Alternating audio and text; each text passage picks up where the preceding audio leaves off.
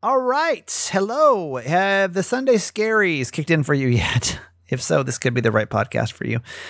We call this the weekly pep talk with my mom here on the Certified Mama's Boy podcast. This is just a 5-minute episode we do on Sunday nights because the Sunday Scaries have probably kicked in and you're like kind of, well, this is really just to maybe shift your mindset before we get the week started. So the pep talk with my mom right after this. Hello and blessings to you all today. I have just started a new book called The Holistic Home, Feng Shui for Mind, Body, Spirit, and Space by Laura Benko.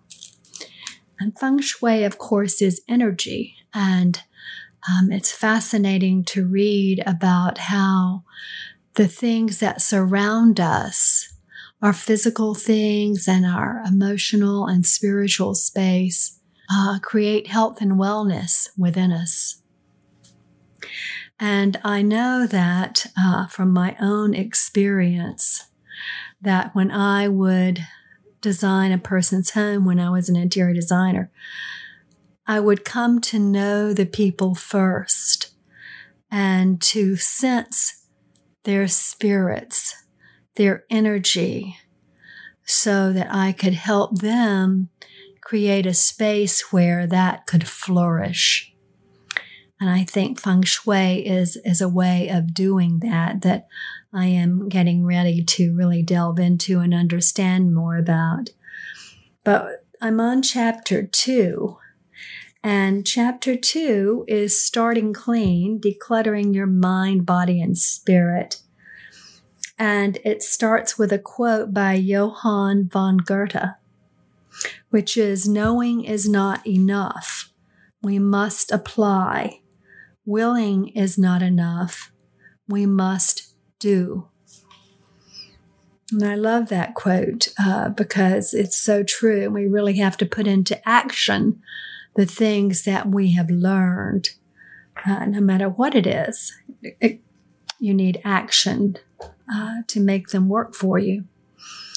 One of the things that she talks about, of course, is, and starting to declutter your mind, is paying attention to what you let in your mind, whether that's through social media, TV, whatever kind of media.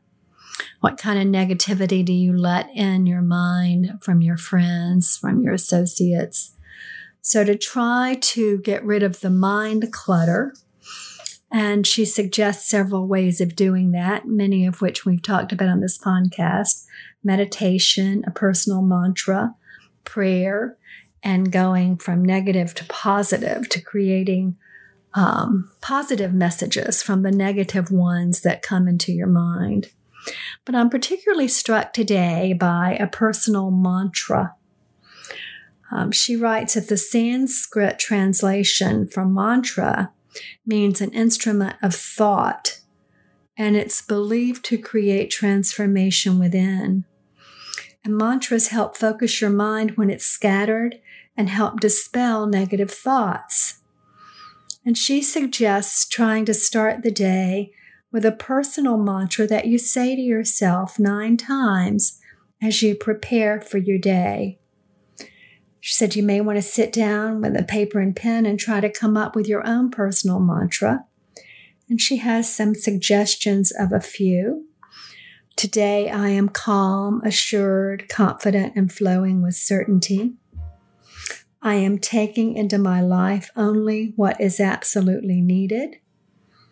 I am productive, resourceful, and wise in all tasks, choices, and statements I make.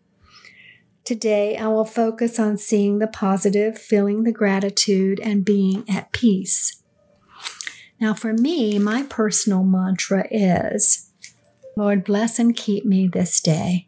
And by that, I go forward into my day knowing that I am armed to do the best I can with all the gifts that I have been given, and that I am protected, and that I am loved and blessed. So think about your own personal mantra. What would that be? Try it for a week.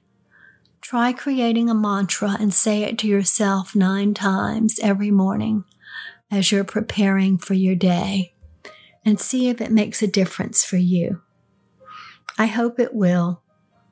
Love you forever.